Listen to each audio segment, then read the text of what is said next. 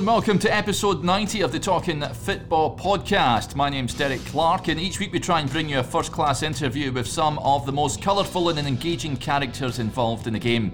This week it was an absolute joy to chat to former Blackpool, Leeds, Bolton and Derby star Jeff Chandler. Jeff was a larger-than-life character during his playing days, and he was in great form as he relived his time in the game, from playing against genuine world-class players to manager fallouts and bust-ups, scoring in a Wembley final, and lots more in between. As ever, it's an interview jam-packed with tremendous tales and plenty of laughs as always. So sit back and enjoy the latest episodes of the Talking Football podcast.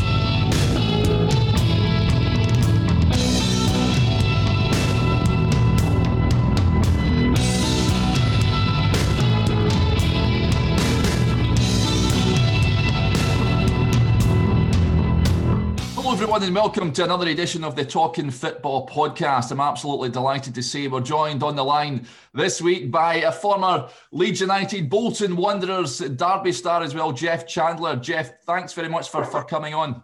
You're welcome, Derek. Nice to be here. Yeah, it's great to have you on, Jeff. Look back at your time in the game. Look all the way back. You were born in Hammersmith, is that right, in 1959? Growing up. Yeah. Growing up, were you always kicking the ball around? Not from the start, I wasn't. No, funnily enough, it was. It took me till about 9, till I was about 9, and started playing football at primary school. Prior to that, I was more into swimming. Wow. Which is strange, really, in London. But I got into football when I was about 9, and really, that just took over. Yeah. You were into swimming. Were you pretty good at the swimming then, Jeff? Did you do quite well at it? Yeah, I was. I was quite good, actually. I didn't swim far. I was always in the sprint, a freestyle sprint, yeah. And I went for London trials and so, I was quite good. Well, fantastic. So you started playing football then, and did you have any role models, any players that you looked up to and you aspired to be like? Yeah, I mean, I lived not far from QPR's ground. Yeah. And I used to go down there from sort of being, 9, 10. And from the early days, you had your Rodney Marshes playing, and Barry Bridges, the Morgan twins and people like that. Yeah. And then shortly after, you got into the 70s when you had Jerry Francis and Stan Bowles, Ian Gillard, Dave Clement, great players. Terry Venables came. Yeah. But yeah, I used to go to every game. Yeah, fantastic. Yeah, the move to Blackpool then, you were spotted playing. Were you playing for a boys' club or your school then? Would a scouts get sent down to have a look at you? Well, yeah. Funny that at the time I was about 13, 14, and I was training at QPR under 14s, and I used to play for them on a Saturday, in the A team sort of thing. And my school teacher, PE teacher, was David Johnson, who was the son of Harry Johnson, the Blackpool FA Cup captain. Yeah. And David, we played for the school team as well. Dave was our manager. And David asked 2 of the lads in the school team to go up to Blackpool for a trial. So I went because I was a bit cocky in them days, and I went and knocked on his door and sort of said, why are they going up to Blackpool for a trial? I'm better than them. Why am I not going? And he sort of said, well, you're training at QPR.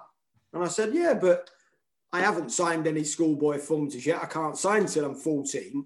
Yeah. And I think I should be going, So he contacted the chief scout at Blackpool at the time, which was Jackie Wright, and said, have you got any more places available? I've got a lad who's not bad, actually, and he should have been coming, but I thought he was at QPR. So that's how it started. And I came up on trial to Blackpool. That would have been about 1973. Yeah. And they signed me straight away on schoolboy forms. And, when we came back, they didn't sign my 2 mates who went up there with me. Yeah. And it's just fate, that's just how life goes sometimes, isn't it? I went and knocked on his door. And if I hadn't have done that, who knows where I'd have been. Yeah, that's strange, isn't it? And moving up to Blackpool, being a London boy, I guess it was a bit different from what you're used to up there. Yeah, it was hard actually. Being a long way from home, and I was the only Southerner there. So as you can imagine, with the accent I had at the time, I got a bit of stick from the lads because I wasn't a bad player and I was a bit cocky. So I don't think they took too kindly to me at first. But in fairness, we were all in digs together as apprentices, and we got to make friends very quickly, and we used to have a great laugh. And we had a good manager at the time in Harry Potts. Yeah. And I used to get homesick quite a lot. And I used to go and see him, and he used to give me a train ticket every week to go home after the A-team game. Wow. And go home on a Saturday, come back on a Sunday. So I spent a lot of time traveling, but if he hadn't have done that, I might have walked away because I was really homesick. Yeah. You mentioned you're obviously been an apprentice up there, Jeff. Did you do all the apprentice sort of stuff, cleaning boots, cleaning stands, that sort of stuff? Yeah, we did all that, the washing the kit and, the sort of gophers really. Yeah. But again, I think I was a cheeky little bugger. And I went to, Alan Brown came in as manager after my first year as being an apprentice. He replaced Harry Potts. And after he'd been there 2 weeks, I went to see him, knocked on his door and said, I don't like this apprenticeship, all these jobs, Gaffer. I said, I don't think I should be doing them. I need to be signing professional. So he sent me away. But a week later, he called me back in and he said, we're going to sign you. So I signed a 2-year contract as a professional at 17, wow. Which got me out of doing all the jobs. But what I hadn't thought about was when you were an apprentice, they paid all your digs for you. And, you got your wages were your own to spend. Yeah. What I didn't realise was they only put me on about 30 quid a week and 15 of it was me digs. So I was worse off. But I used to get home a bit earlier every day. Serves you right, doesn't it? Yeah. When you made it into the first team, then can you remember making your debut? I was reading, was it against Blackburn you made your debut there? Yeah, my first game. I think it was about September '77. I think it might have been Blackburn away at Ewood Park, local derby. I was very nervous. Because I've been spouting to the manager, I should be in the team, and then he put me in. So, I was very nervous, and fortunately, I scored on my debut, and we won 2-1. So, I played okay, I held my own, really. I was very slight. I was small, and I was very slight. I was only 17, 18, and I wasn't very big, but I could play. But I came unstuck quite quick because the week after we played Tottenham. And then you deal with people like Glenn Hoddle and people like that, couldn't get near them. So we lost that game 2-0. And I think I was left out after that for a month or two. The manager thought he'd give me a taste and then pulled me out, which was the right decision, really.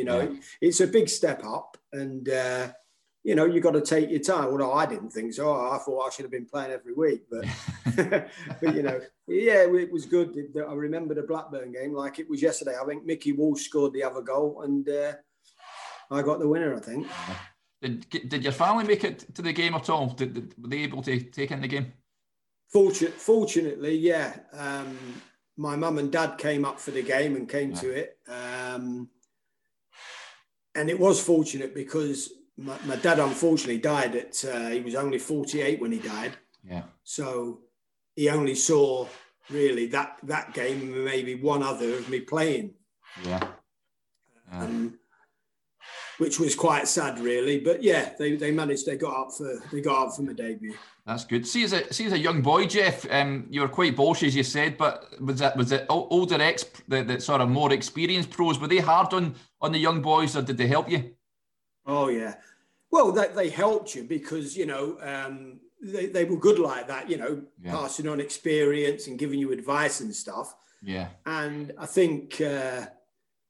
I got smacked around the head quite a few times particularly when I was an apprentice, and you were getting told by the older pros to go and get me me tracksuit and I'd used to turn around and say, you go and get your track, you know, and I get a smack round the Terry Oldcock, an old pro there. He still goes to games when you can now, you know, and we laugh about it. He used to have a sovereign on his middle finger and he'd turn it round and smack me right round the head because I was his apprentice. But no, they were good old pros, you know, and there's got to be respect and there's got to be discipline, and that's what they were knocking into me. Absolutely. They were good. There were some good people about in those days. You know, your Bill Bentleys and Alan Suddick, you know, John Curtis, Steve Harris, who all had good careers, you know, and they had it because they were good pros. Yeah, absolutely. You done quite well there, and then Leeds United, of course, come calling.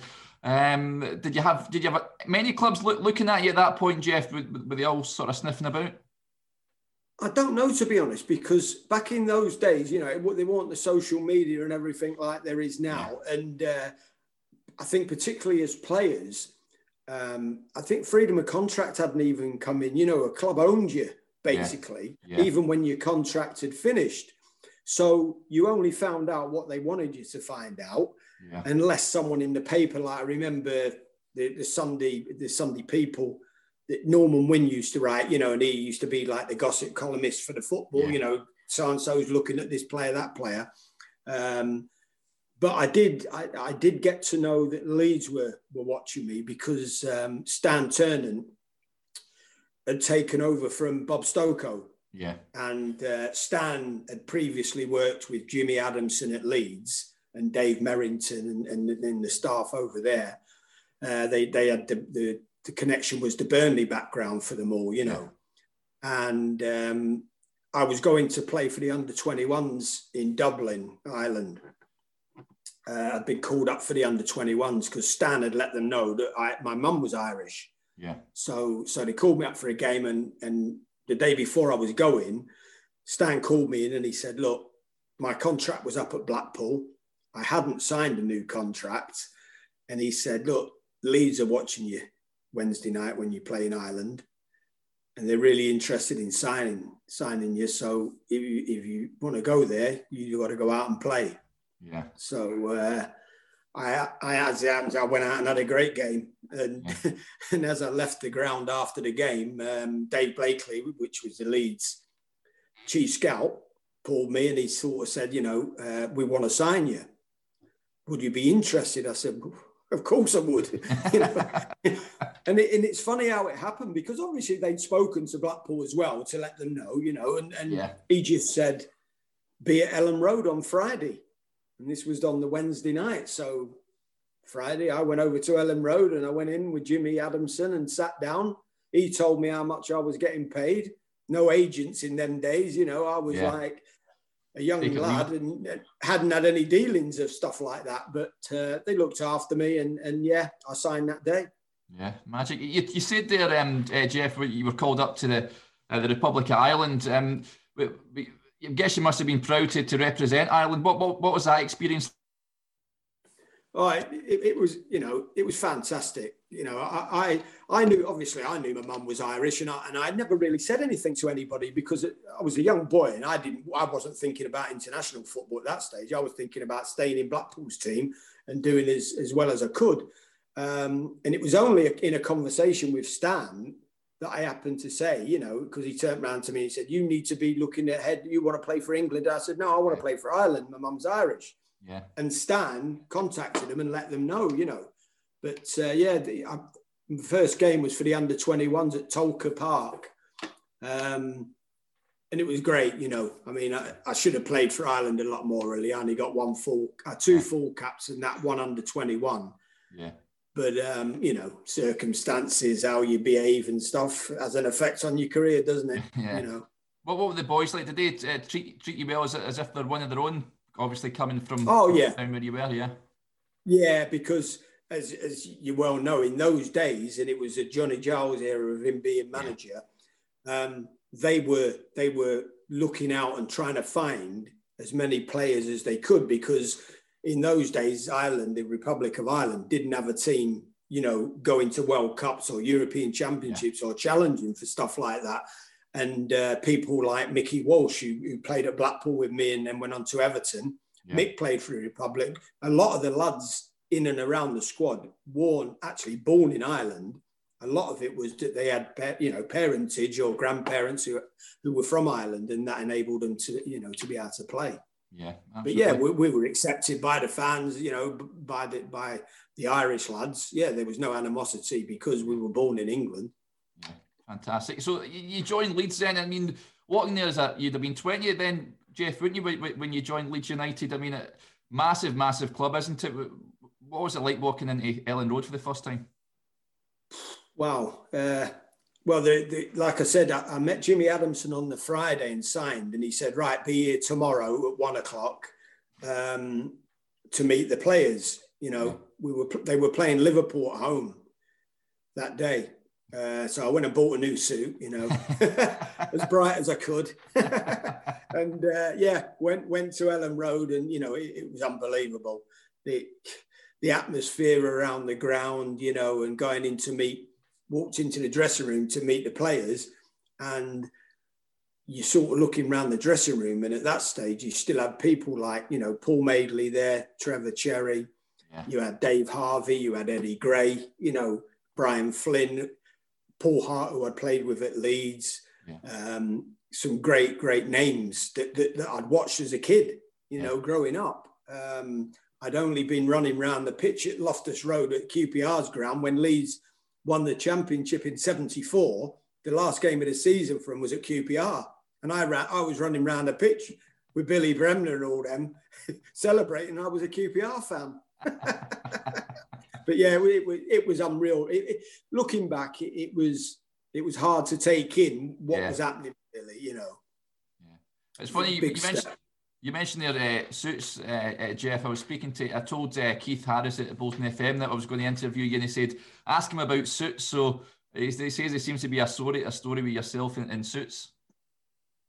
Well, I mean, I don't know what one he's alluding to, but I mean, I love my clothes, I mean? Yeah. I mean, when I went over to Leeds that day, I went out and bought a suit on the Friday after I'd signed for them, and I looked for the flashiest one I could find. I'm being from London as well. I wasn't quiet in whatever I did, which didn't always go down well with managers, I have to say. I've had a few tellings off people like Bob Stokoe and Arthur Cox for sort of what I was wearing, really? Which is very strange, really, because...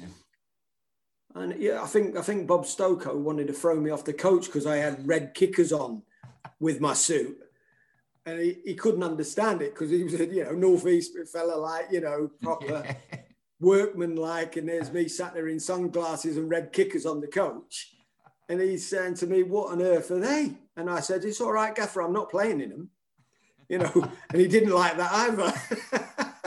But yeah, I mean, I've always liked, the old suits and stuff like that. And it's not, I don't think it was to be cocky. It was just in London, the fashion thing in London was different. When I came to Blackpool as an apprentice, like you were just saying, I was wearing sort of drain pipes and Johnny Rotten stuff. Whereas up here, they were wearing flares. And I was the odd one out, which was strange. But yeah, I liked all that. Mickey Walsh used to call me Johnny Rotten at Blackpool. Fantastic. You mentioned Jimmy Adamson, of course, at Leeds at the time. What was he like as a manager, Jeff? Well, looking back, it was quite a quiet man, Jimmy. Yeah. He didn't. He never raised his voice very much.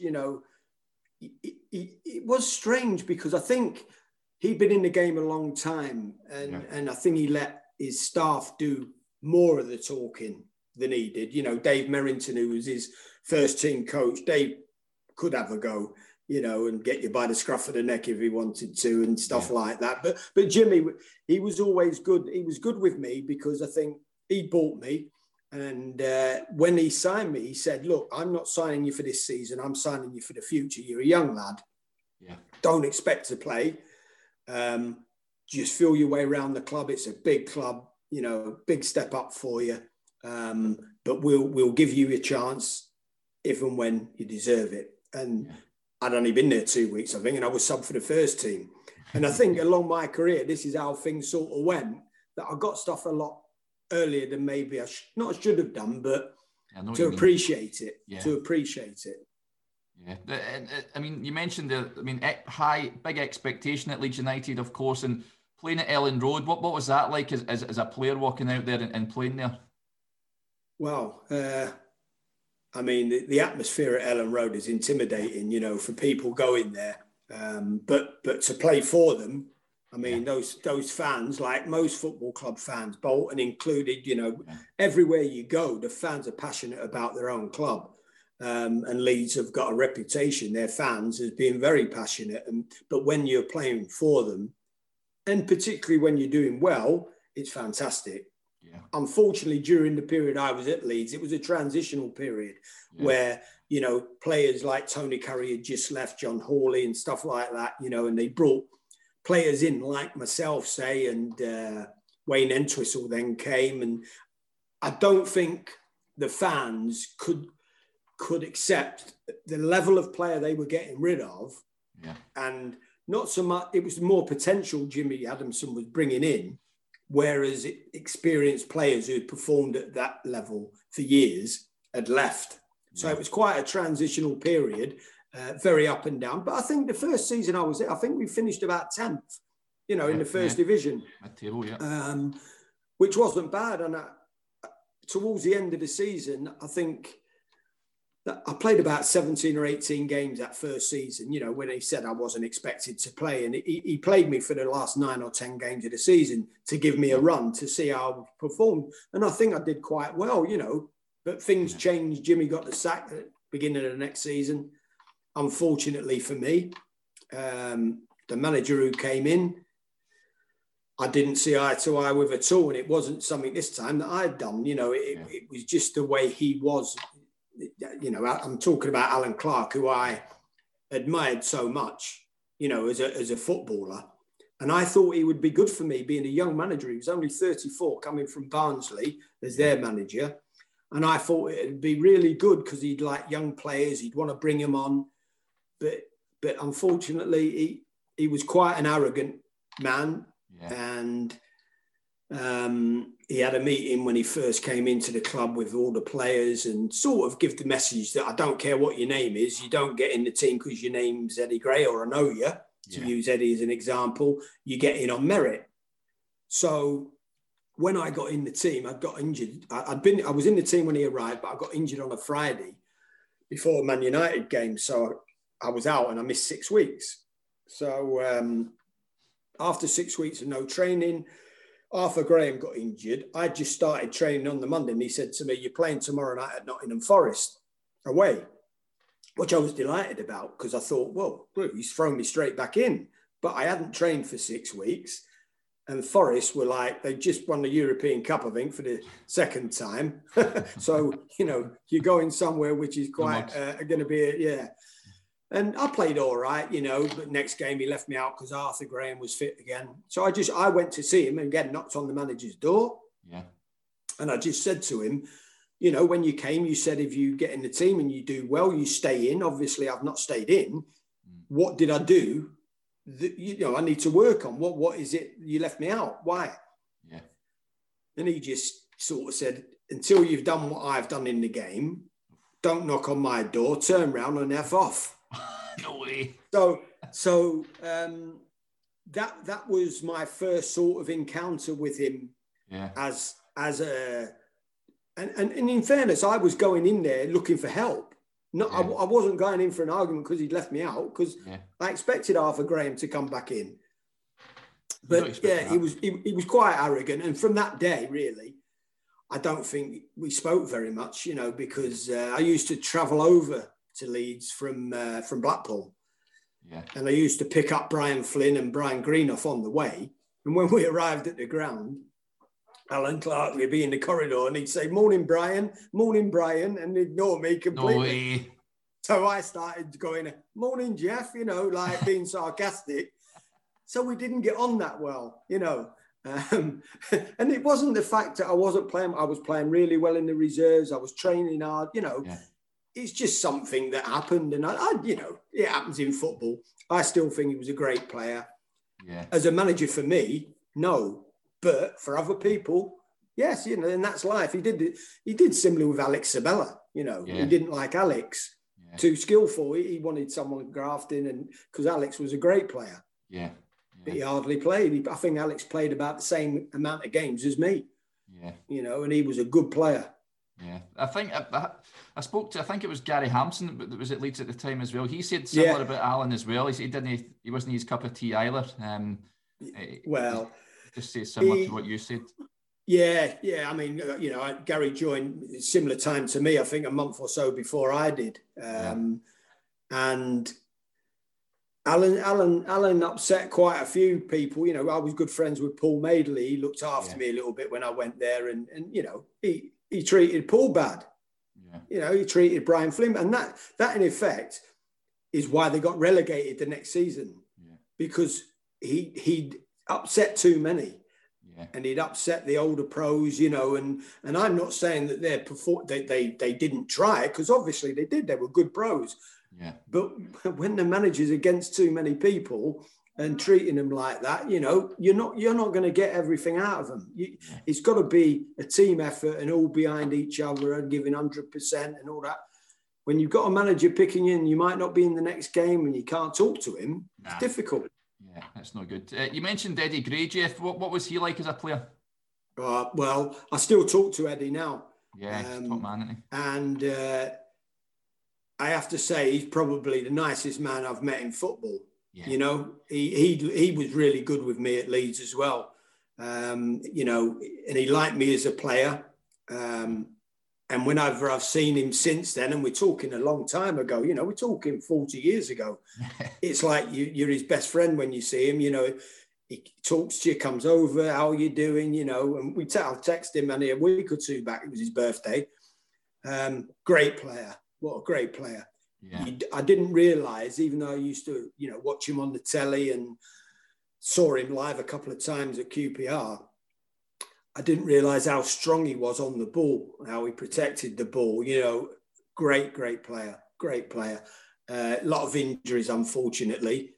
And I just wish, looking back, and I've said it to Eddie, I know he managed Leeds after Alan Clark and Billy had been there. And I said to him, I wish I'd have played for you, because he was someone you felt you could talk to about football, and he'd help you. He wasn't one for saying, "Do you know who I am?" or anything. It was, he would help you, But that's life, It was a pleasure. He was and is a lovely man. Yeah. See, when you went away from home, and of course the Leeds fans are unlike most. I mean, passionate support. What was that like to play for them when you travelled away to places? Well, my debut for Leeds was down at Southampton. Yeah. And again, I'd only been there 2 months, maybe 2 months, to 8-10 weeks. And the manager, Jimmy, I'd come on in a couple of games as sub. And he gave me my debut away at Southampton. And we got there, and the away end was absolutely chocker, and that's a long way. We flew down, actually. And I was thinking, like, I'm in heaven here, like, I'll be back home in Blackpool at 10 o'clock, watch it on Match of the Day,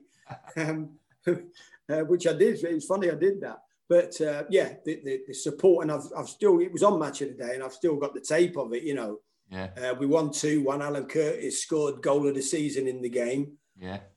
I made the first goal for Wayne Entwistle, and it was a good game, actually. But the fans were fantastic. They're just so fanatical, and when they say Leeds till I die, I think they mean it. Absolutely. But, it was a great experience playing in front of them. Great experience. You mentioned earlier when you're at Blackpool, coming up against the likes of Hoddle and what have you. Was there any players that you faced, Jeff, that gave you a right good game? Well, there was plenty, because looking back, I wasn't a bad player, but there's players that are a step above you, I remember playing against Tottenham a few times when I was at Blackpool and at Leeds, And after, I think it was after the 82, was it 82, 78 World Cup, we were lining up against Tottenham at White Hart Lane, and the midfield was our dealers, Ricky Villa and Glenn Hoddle. And it's like, you know, oh dear, we're in trouble. In fairness, we only lost 2-1 and they scored in the last minute. Yeah. That was one of the 2 goals I scored for Leeds at White Hart Lane. But I mean, Glenn Hoddle was a great player. And unfortunately, I think the era that he grew up in as a player, the same as your likes of Alan Hudson, you know, they weren't picked for England. And any other, if it had been from France, Spain, or they'd have had hundreds and hundreds of caps because they were absolute class. So everyone used to go on about Glenn Hoddle doesn't tackle, he doesn't run back, he doesn't do this. Well, Glenn Hoddle was a great player. Yeah. He had 2 good feet. You know, Alan Hudson the same. There were so many of those players, Stan Bowles, you know, Rodney Marshes, your Frank Worthingtons, that never got what they deserved, but they were great players, you know. Yeah. Absolute class, yeah. So the move to Bolton comes around in 81. How did all that come about, Jeff? Well, like I say, Alan Clark was manager at Leeds. My contract was up at Leeds, and I'd been to see him. He hadn't offered me a new contract, but they still held your registration. So I played in the reserves. I played in the reserves, and funnily enough, the Leeds reserves were playing at Blackpool. And I was playing in that game, and someone called me and said, Bolton are watching you tomorrow, you know. So I knew they were watching. And I think it was Charlie Wright. He was a coach at Blackpool, and at the time he was doing the youth team, but scouting for him as well. And it was Charlie who came to watch us at Blackpool. And I knew I had no future at Leeds because whatever I did in the reserves, and I was playing well, you know, I mean... Being honest, the reserve team level wasn't enough for me, you know, because I found it easy and it wasn't stretching me or anything. Yeah. And I knew I had to go because I wasn't going to play while he was there. So Bolton offered money for me. I think it went, I can't remember. I think it might have went to a tribunal. I'm not sure. And George Muddle signed me for Bolton. And George was great with me. He was a old Sunderland winger, so you know he liked wingers and stuff like that. And it was George Muller who actually first put me on the wing because I wasn't a winger when I was at Leeds. I was a midfield player. Yeah.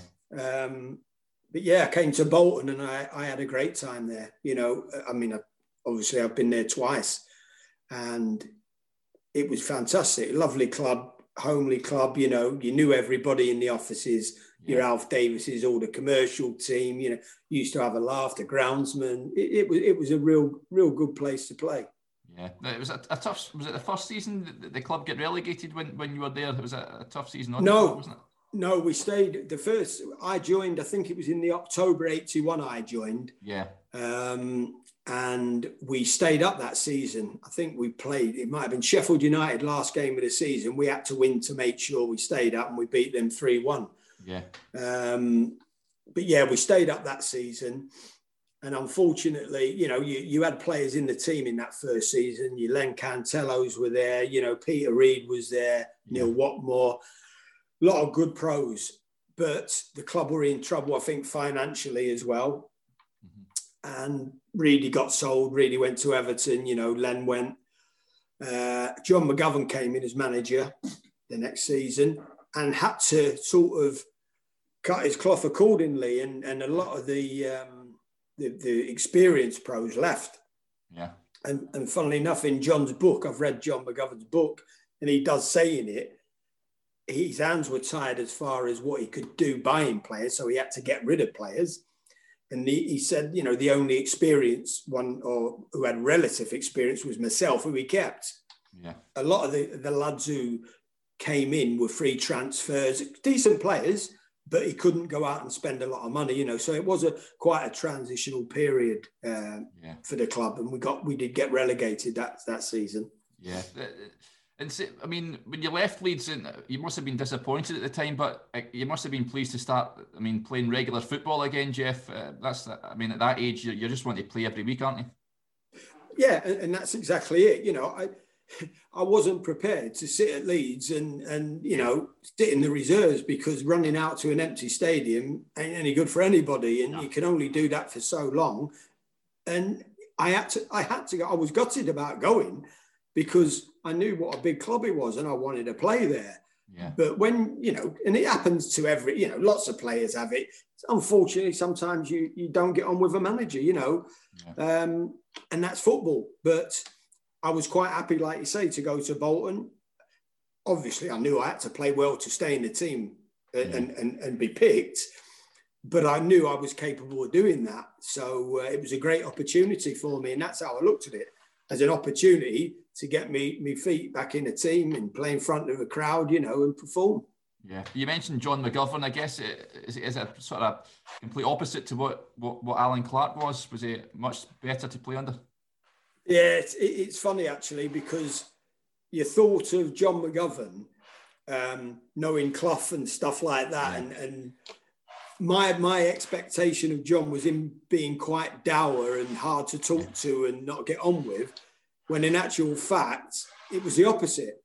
He was, for me, as a manager, he was probably the best one I had. Well, he was the best one I had, because he treated me like an adult. He knew I liked to have a drink. He knew I liked to have a fag. And he didn't ridicule me for it. Yeah. All he used to say was, listen, football's you live in. You go out on the pitch. You make sure you perform. And you play. You never get left out of the team. If you give me 100%, you go out and play, you're in. Make sure you look after yourself. Have a drink by all means. Have a cigarette. And I used to go back to his house after games, away games. We'd go back to his house and sit and have a drink and a fag, because he had the odd fag. Yeah. And we'd have a chat about the game, football.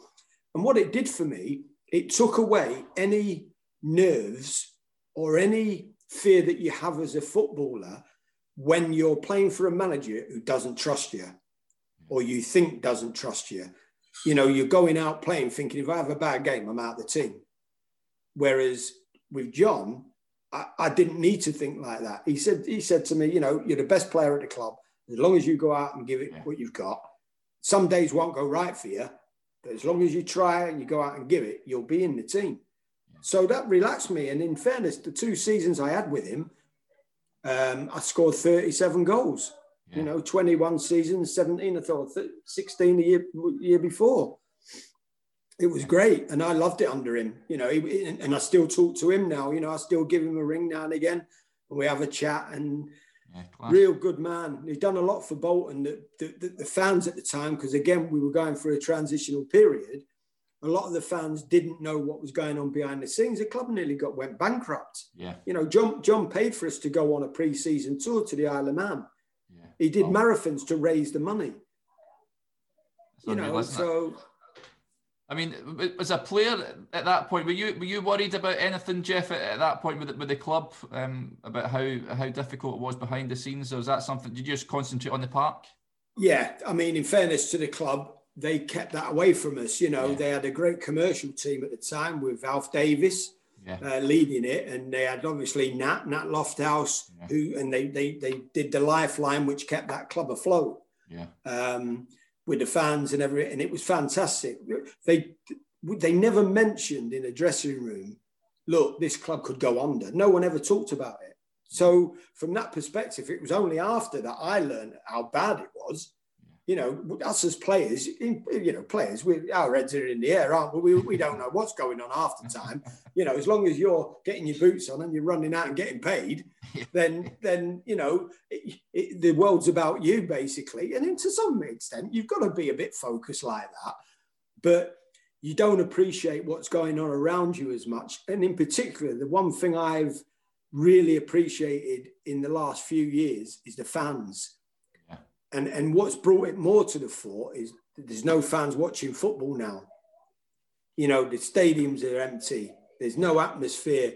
And that shows you that the fans make football. Without the fans, football's nothing. You're right. Right, and I'm a member now, with the Bolton Wanderers Remembrance Group, I'm an ambassador for that. And those guys are fantastic. They love that club so much. Yeah. And I don't think as players, you really appreciate fans being like that when you were playing, you know. Yeah, then Bundon Park, how much did you enjoy playing there? The pitch wasn't always brilliant, but in fairness, I liked it because of the slope on the pitch, you know, on the edges. Yeah, you felt like you were up on a stage. Yeah, you know, playing, and I liked that. It was I really did like that. But it was a good old ground, a good proper football ground. You know, the dressing room was massive, and you know, when I think back, it was a privilege, you know, to go out and play at any football ground as a professional. Yeah. But you know, I liked some grounds suit you better than others, I think.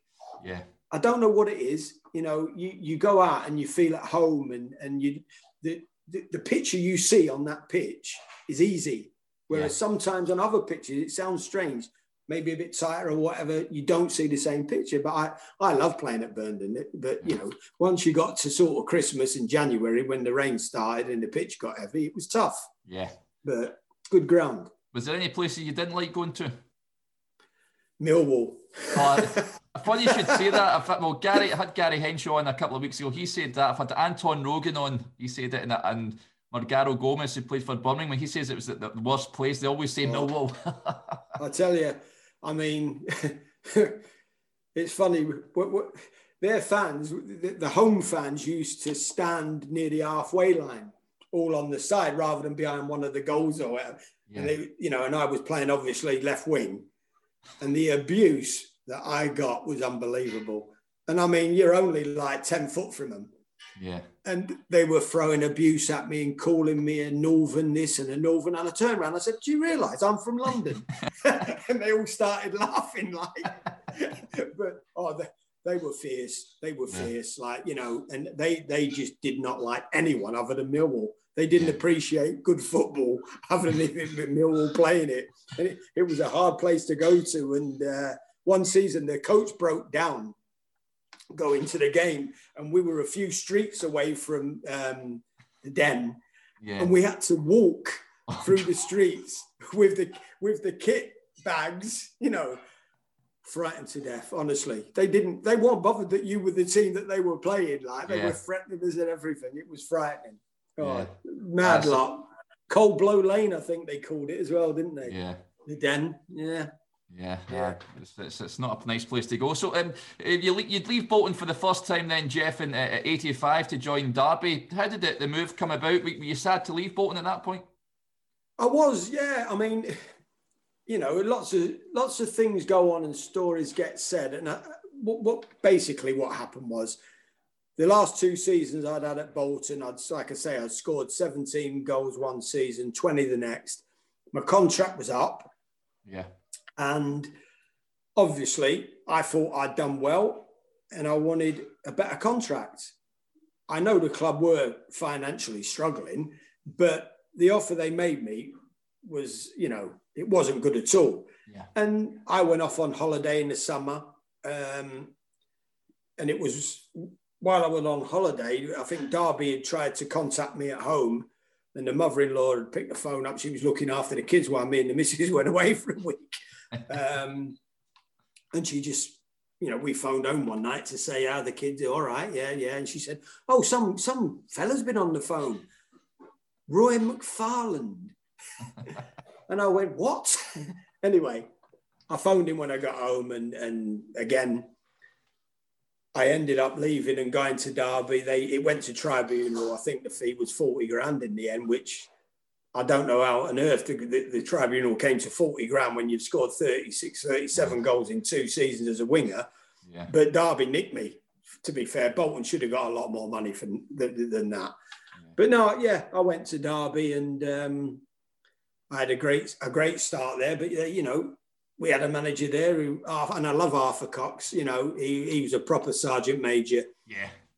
But again, he was one of them that loved me, but also loved to berate me, you know. And I mean, he used to give me stick for passing the ball to our team.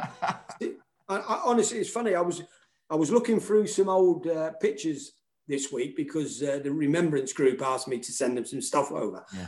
And there was some cuttings, you know, from when I was at Derby. And one of the headlines is him having a go because I passed the ball to our team, you know. And he did. We used to come in, we've won the game, I'd scored or made a goal, and he used to go mad at me. Wow. Why don't you keep hold of the ball? You're better on the ball than he is. And, you know, and I just used to say, I play the game as I see it. If someone's in a better position than me, I'll give it them. I'm not going to keep it. But yeah, it was. I had a good first season at Derby. I think I scored 15 goals. I think I had 13 of them before Christmas. Yeah, wow. But then the baseball ground, as you know, was the worst pitch in the world, and that was worse than Burnham Park, you know. And I tell you what, we got to about December, January, and the mud was up to my ankles, wow. And I couldn't run on it. You know, I just couldn't, and I stopped scoring. And Arthur called me in and he just said, Jeff, you know, he said, you're not creating like you were. And I said, well, I know I'm not, Gaffer. I said, but I'm struggling on that pitch. You know, I said, even the wings are heavy. So he said, if you don't start performing, I'm going to bring someone in on loan to take your place. So anyway, I think the next game we played was away at Bournemouth. We drew 0-0. He called after the game in the dressing room. He said to me, you were brilliant today. And I thought I'd had a shocker. Yeah. He said, you were brilliant today. You defended really well. And I'm thinking, defended well? I'm a winger. I'm not one. You know, but that was the side of the game he wanted me to do better. Yeah. And I thought, why am I doing that? I've got a fullback. The fullback don't do my job going forward. And I used to argue with him, you know.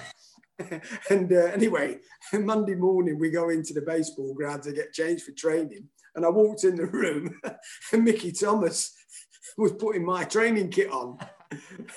And I've looked at him and I said, what are you doing? He said, well, the gaffer's told me to get changed here. So I've gone to see Arthur Cox, you know. I said, what's going on in there? And he said, oh, yeah, I told you, didn't I? I'd replace you if you didn't start performing. He said, you're in the other room for the reserves. So I said, well, on Saturday, you said to me I played really well and I defended. He said, yeah, but I had to say that, Jeff. He said, I hadn't done the deal for Mickey. So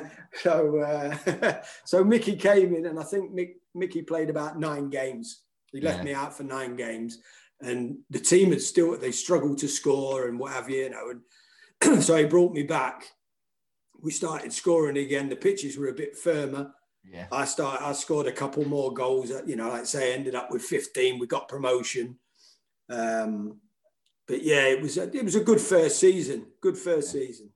Before you mentioned the pitches, was it Salford yesterday the game get called off? It just looked like there was a couple of soggy bits on the park. But years ago, you'd have loved to play in a park like that, wouldn't you? I mean, you must have played in some cow fields. Yeah, and I believe, you know, I mean, I was looking on the Wanderers site yesterday, and people were going mad saying, "Why on earth is this game being called off?" You know, but apparently it was the referee who called it off, and both managers agreed. I think. Yeah, they agreed. Yeah, I mean, some of the pitches, you see them on the old football, didn't you? The big match revisited and that. Some of the pitches you played on are shocking. I mean. I'd love to be playing today on some of these, especially as defenders can't kick you now. Yeah, I'd be delighted. Like bowling greens, aren't they? Oh yeah, brilliant. The facility, the way the game's changed is great. Yeah, as far as how players look after themselves and the training, you know, facilities they have now and all the physics behind it all and all that sort of stuff I think it's fantastic. I think the game's a bit boring, to be honest. Yeah. You know, I don't have Sky Sports because I did have it, but watching games is boring. Yeah. They pass sideways, they go backwards. You know, there's not many, there are some, but there's not many players like Jack Grealish where I'd watch him every day.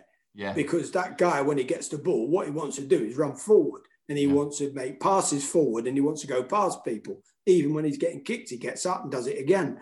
Yeah. That's what people want to see. Yeah. You know, they don't want, it's all right having possession for 75% of the game, but it's most of the passing's backwards. Yeah. You know, if you're a good passer of the ball, you'll play till you're 90. Yeah. Yeah, I agree. There's a lot of games, especially the big games in the Premier League these days. I think the record number of 0-0s and all that. And I mean, they just cancel each other out, and it's not a good spectacle anymore. I mean, it's not the best. You'd go back to Bolton then. They were in the 4th division at that point when you rejoined them, Jeff. What was it? What was the thinking behind returning there? Well, I hadn't. I mean, my contract at Derby was up. Yeah. I'd had a chat with Arthur Cox. We just got promoted to the First Division. Yeah.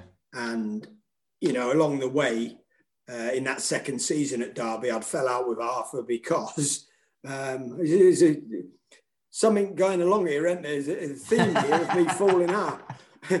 But Arthur had called me in and said, look, you know, away from home, Jeff, I'm not going to play you. I'm going to play a more defensive left-sided midfield player. And at home, you'll play. Yeah. So I'm sat there thinking I'm not happy with this. So I said, well, if you're not going to play me away, I'm not playing at home. That was the last time I pulled the shirt on. I didn't play again. We got talking after a couple of months because he wouldn't speak to me after that. You know, he couldn't deal with someone saying he wouldn't play. Yeah. And I didn't mean I wouldn't play. I was just upset that, you know, you wanted me to play at home, but I'm not good enough away. And in fairness, he probably right. He needed a bit more defensive qualities away from home. But got to the end of the season and we got promotion. I think I'd only played about 9 games in that second division team. And that was at the start of the season. And he was changing players. Nigel Callaghan had come in from Watford, who was playing where I played and doing really well. So there wasn't going to be a lot of space for me there. So Arthur said, you know, if you want to move and anyone comes in, you can go. Yeah. So Bolton came in. I didn't really want to drop down to the 4th division. But with it being Bolton, and I'd had such a good time there previously, I decided to go. You know, Alf Davis had contacted me to see if I was interested. And I said yes. And I came back, which it was great because it was like I'd never been away. There was still a lot of the people, all the office staff was still there. And, you know, it was familiarity really. And just remembering I'd had a good time there, you know. Yeah, well, absolutely. And we went back to Bolton. I know you suffered a bad injury when you went back there, didn't you, Jeff? And it sort of curtailed your career a wee bit, didn't it? Yeah, when I came back, I think I played in the first four games, and I'd scored 2 or 3 in the first 4 games. Yeah. But then we were playing Wigan in the second leg of the League Cup, I think it was, at Burnden, and the ball went over my head. I couldn't get it, but I reacted. I jumped for it anyway, and as I came down, I went over on my knee, and my knee ligament snapped. Wow. So that was my cruciate ligament.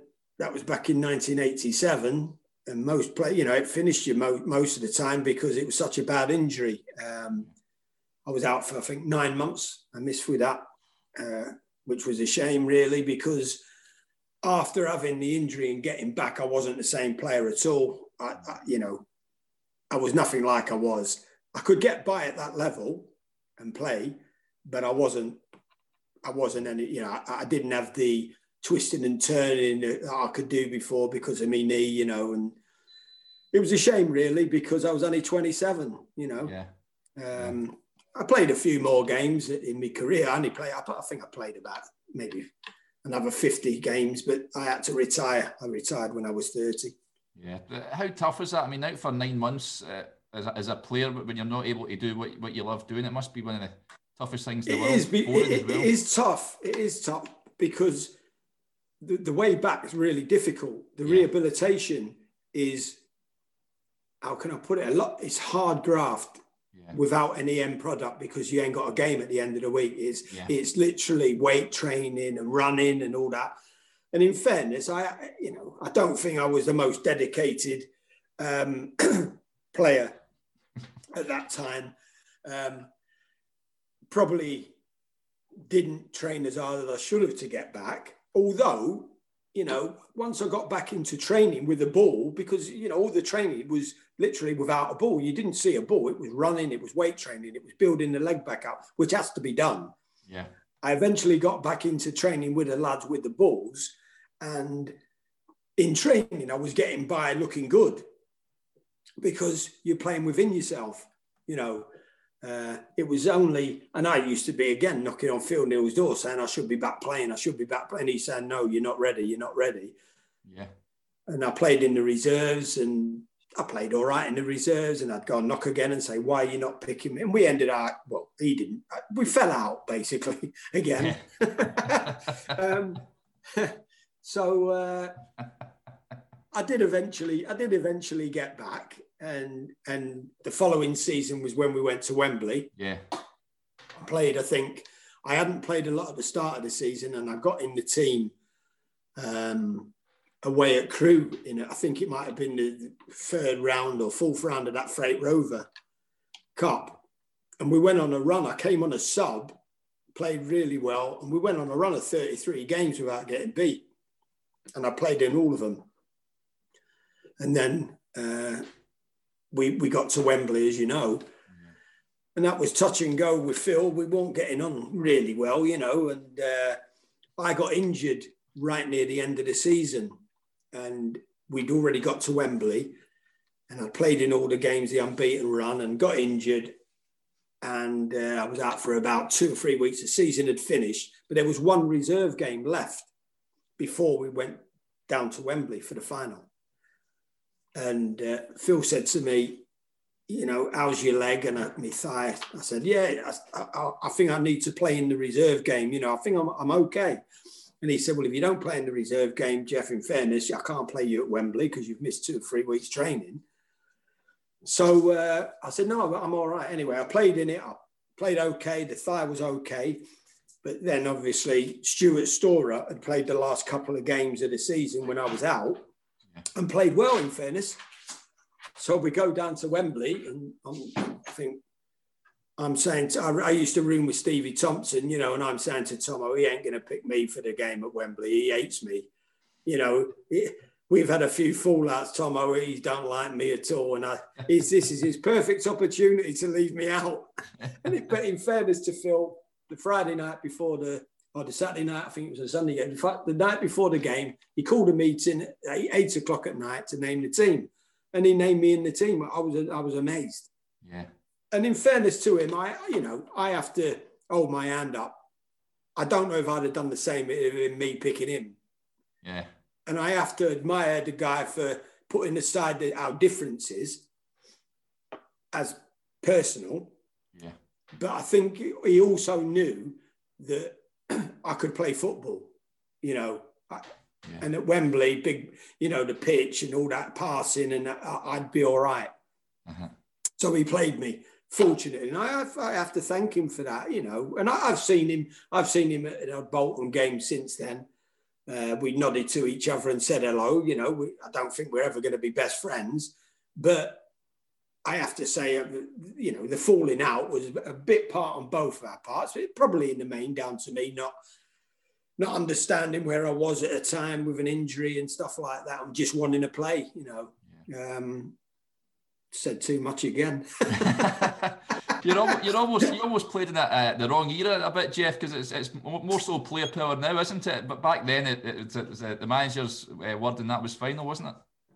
Well, and it's funny, I was listening to Mike Whitlow last night on the BWFC one, talking, and I was listening to Mike, and he's right. When we played, it was a completely different time to now. It's like chalk and cheese, because I've had managers, as you know, Bob Stokoe called me in his office once, got me round the neck and stuck me up on the wall, because I'd said something he didn't like.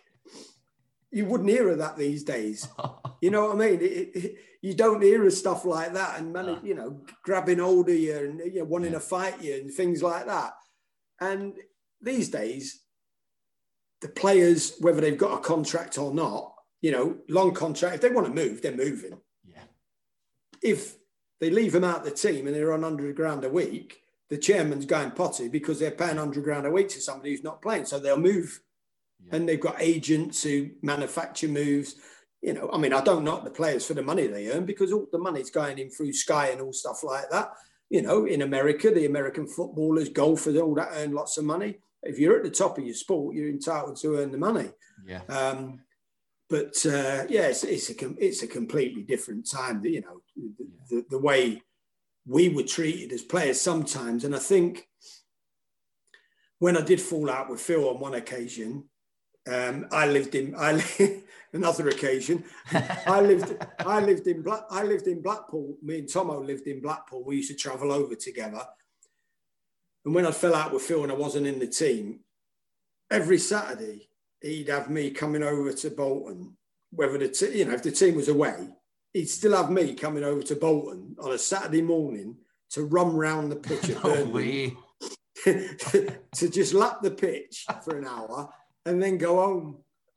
So, you know, and I mean, that's how it was then. You know, they could do. I've been fined. When I was a kid, I was fined that many times off manager. They just take 2 weeks' wages, you're fine. Yeah. And you couldn't do anything about it. You didn't know where to go with it. Yeah. But it was still a good time as well, though. You know, I've seen some funny characters and funny things go on in dressing rooms. I tell you, it's brilliant. I bet you have, yeah. Talking about the Wembley experience, the Sherpa Van Trophy final. I mean, scoring at Wembley must be a boyhood dream as well, Jeff. What was that like? Talk us through that. Well, there's a lot of people who said that wasn't going on target, and it got deflected. But I'm not having it. It was quite I think it was quite a bad deflection, but it went in, and I ran and jumped over the barrier. So I'm claiming it just for the celebration. That was my goal. There's pictures of it being I've got a picture with my hands up. That's my goal. So, and then some records say it is my goal. But now I mean, as a kid, like you say, as a kid growing up, the only live game you ever saw was the FA Cup final at the end of the season. And everyone wanted to play at Wembley, you know, and I did it.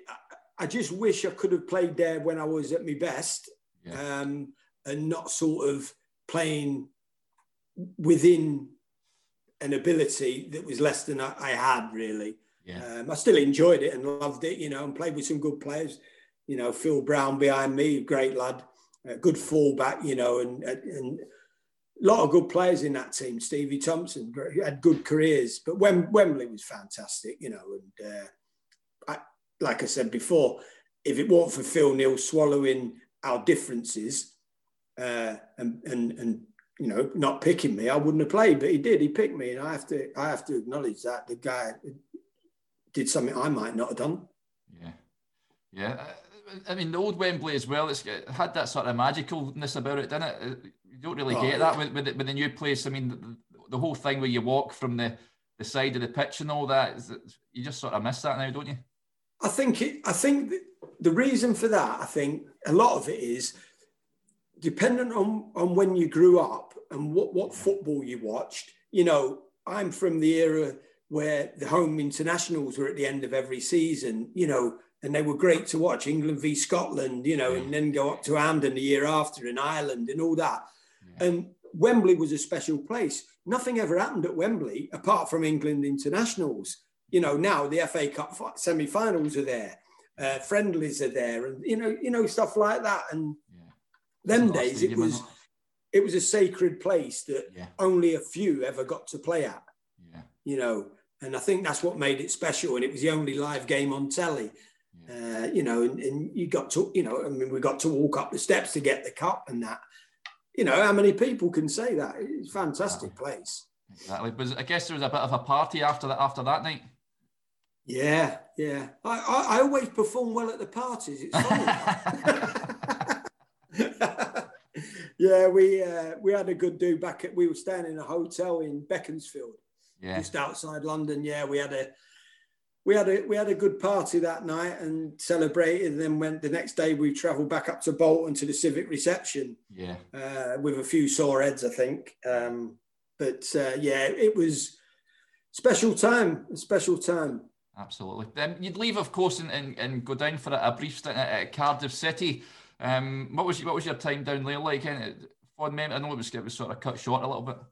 Yeah, that was difficult as well, because the season after we played at Wembley, as I say, my relationship with Phil wasn't brilliant. Yeah, my contract was up. I was playing in the reserves, and like I say, I wasn't the same player, but Cardiff came to watch me play at Port Vale in the reserves.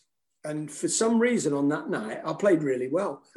You know, it just that so happened that it was one of them games where I actually went past, you know, the fullback a couple of times, got crosses in and out, which I hadn't really been doing a lot.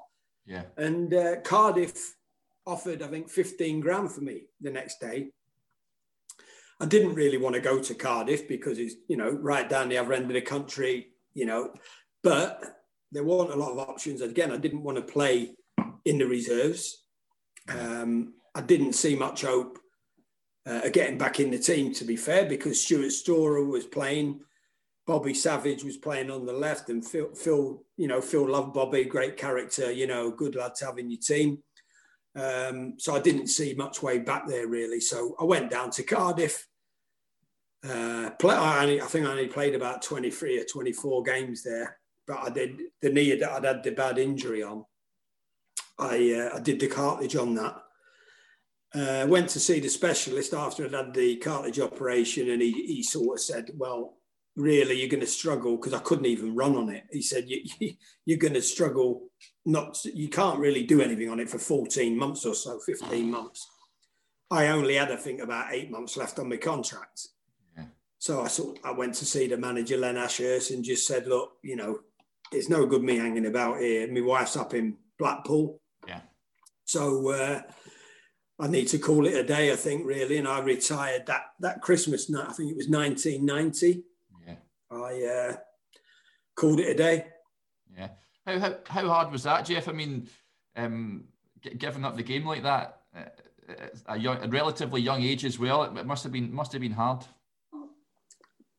Well, at the time, because I think I don't know if I'd fallen out of love with the game or the circumstance around keep being injured. Yeah. Because I'd had a lot of injuries. Since doing my knee, I had a lot of other injuries, which came as part of that, because once you injure a part of your body on one side, you tend to put a lot of strain on other areas. And I kept getting pulled muscles, thigh muscles, hamstring, calves. And at Cardiff, I was living away from home. I wasn't playing. I was injured. Yeah. I had to be down there, you know, Monday to Friday. And I'd had enough, really. And retiring came as a bit of a relief, because I knew I couldn't play. But the frightening thing was, what you're going to do next. Yeah. That's the frightening thing. Yeah. I'd love to, you know, looking back, I'd love to have had a longer career, you know, and made more of it probably. But that's life. And after leaving football, you know, 1990, long time ago, I've done well, really, for someone who left school. I left school with no qualifications, you know, because I knew I had an apprenticeship at Blackpool. I only wanted to play football. I've done really well in the time out of football. I qualified as a counsellor. You know, I did a degree in that, and I've done okay. And I've just retired from work in September. Yeah, wow. But they've called me back 3 days a week, so I'm doing a little bit for them. But yeah, you know, it was a hard time, because the first 2 years out of the game, I didn't know what I was going to do. It was really difficult, you know, really difficult. Did you think about going into the coaching side of things? I didn't, and I think it was after I'd been out of the game maybe 2 years. I started doing a bit of training with a local team here called Wren Rovers. A couple of mates of mine who I played with at Blackpool were managing there. And I just went training, you know, and I found I could start running a bit then. And so I ended up playing for them in the Northwest Counties at centre half. Wow. I know, yeah. I didn't tackle anybody.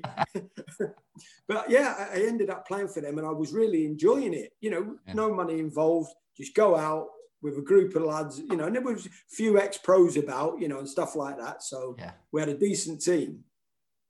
But Brian Flynn phoned me when he was at Wrexham.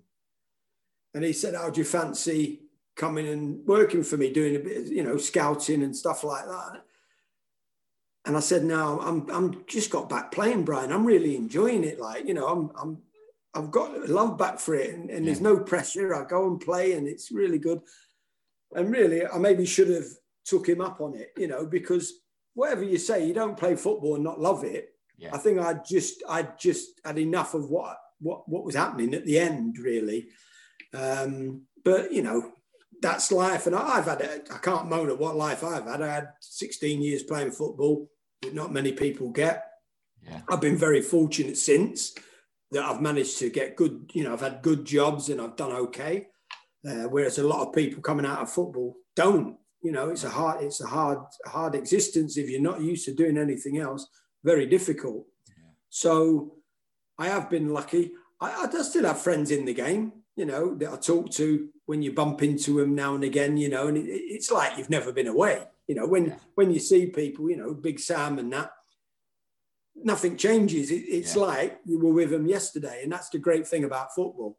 Your John Thomases who I spoke to recently, you know, Gary Henshaws and people like that, Felgate, you know, good lads. And you have that affinity with them because you've done the same thing and been with them and been through things with them, you know. Yeah. And you never lose that. Yeah. Never lose. It's like being at school. Yeah. No, you're right. You're bang on. I was going to ask as well. I mean, Bolton this season, and of course in the what would have been the old fourth division, they've sort of had a bit of an inconsistent season. What have you made of this season? Do you think they can turn it around?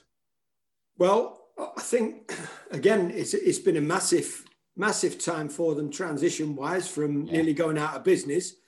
And, you know, I read the comments from fans, you know, on the fans' websites and stuff like that. And, you know, they're fans. They have a right to say what they think. Personally, I think the manager has had a tough time bringing players in, that's for sure. Yeah. And the quality maybe that he wanted to bring in, he couldn't. He had to do it very quickly. Yeah. I think, to be fair to him, we've got to give him some time. I think this season is going to be a consolidation and build on the few, you know, they had a good run of results not long ago, and then it dipped a little bit again. They're the inconsistencies you're going to get with the type of players he might have at the moment. Who knows what the future is going to bring, but I think you've got to be fair to people at the football club and give them the opportunity. Now, if we accept, say, which we're not accepting less than we want, what we're saying is we're being realistic. Yeah. And let's see what this season brings and where you can go from here. Because it doesn't look like, unless they have a great run, they're not going to be in the promotion places. Unless they have a great, which is possible, 3 points a time, you can do it with a good run. They're not going to, hopefully not going to go down at the moment because they've had games postponed. Yeah. They're only a couple of points, 2 or 3 points outside the relegation. So that's more where your worry is. I think this season is, let's just get where we are now, stay where we are, let the manager build what he wants to build. And if it's going to work, the start of next season to tell that, you've got to give the guy at least till November, December next year to see some sort of consistency come, you know, as a football club, because it was topsy-turvy and all sorts going on. And I feel sorry for the crowds, you know, the fans, because there's nothing worse than your team going through a period like we are, you know, and it's frustrating for them because they had some great times, you know, in the early 2000s and mid, you know, and that's what you get used to. Yeah. But the stadium's good. It's got a great stadium, and we hope that Ian Evatt can build something. You know, he'd done well at Barrow. Bolton's not Barrow. And that's where the fans, a lot of the time, when you read comments, like yesterday I read one saying, you know, how can you put Bolton Wanderers in the same versus Salford? Yeah. Well, unfortunately, the realistic side of it is your teams like Salford are in the same division. Yeah, that's where as Fleetwood have come from, you know, Northwest County. Fleetwood have come there and they're in the division above.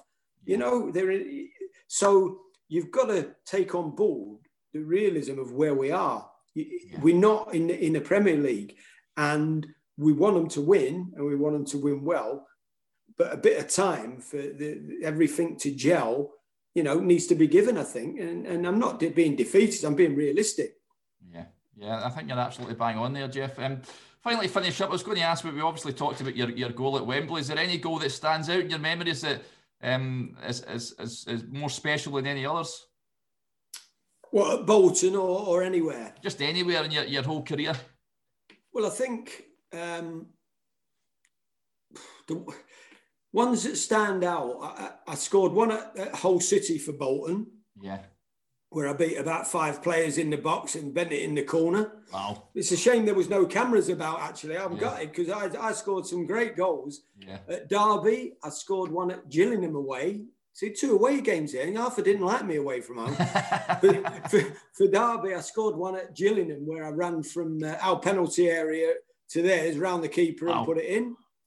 And at Leeds, playing at Tottenham, I chipped the keeper from outside the area.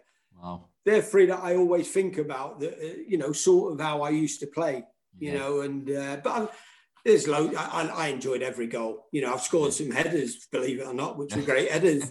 And every goal gives you the same buzz. Yeah. There's nothing like scoring a goal. Yeah. And I've looked back over recently, over old videos and stuff and footage that you can get on YouTube.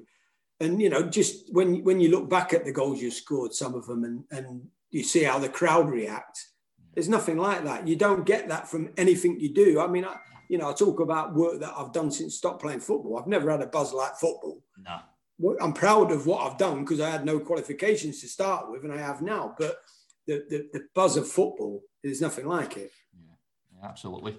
Well, it's been absolutely brilliant having you on, Jeff. It's been an absolute pleasure. So thanks very much for coming on the podcast. No problem, Derek. It's a pleasure.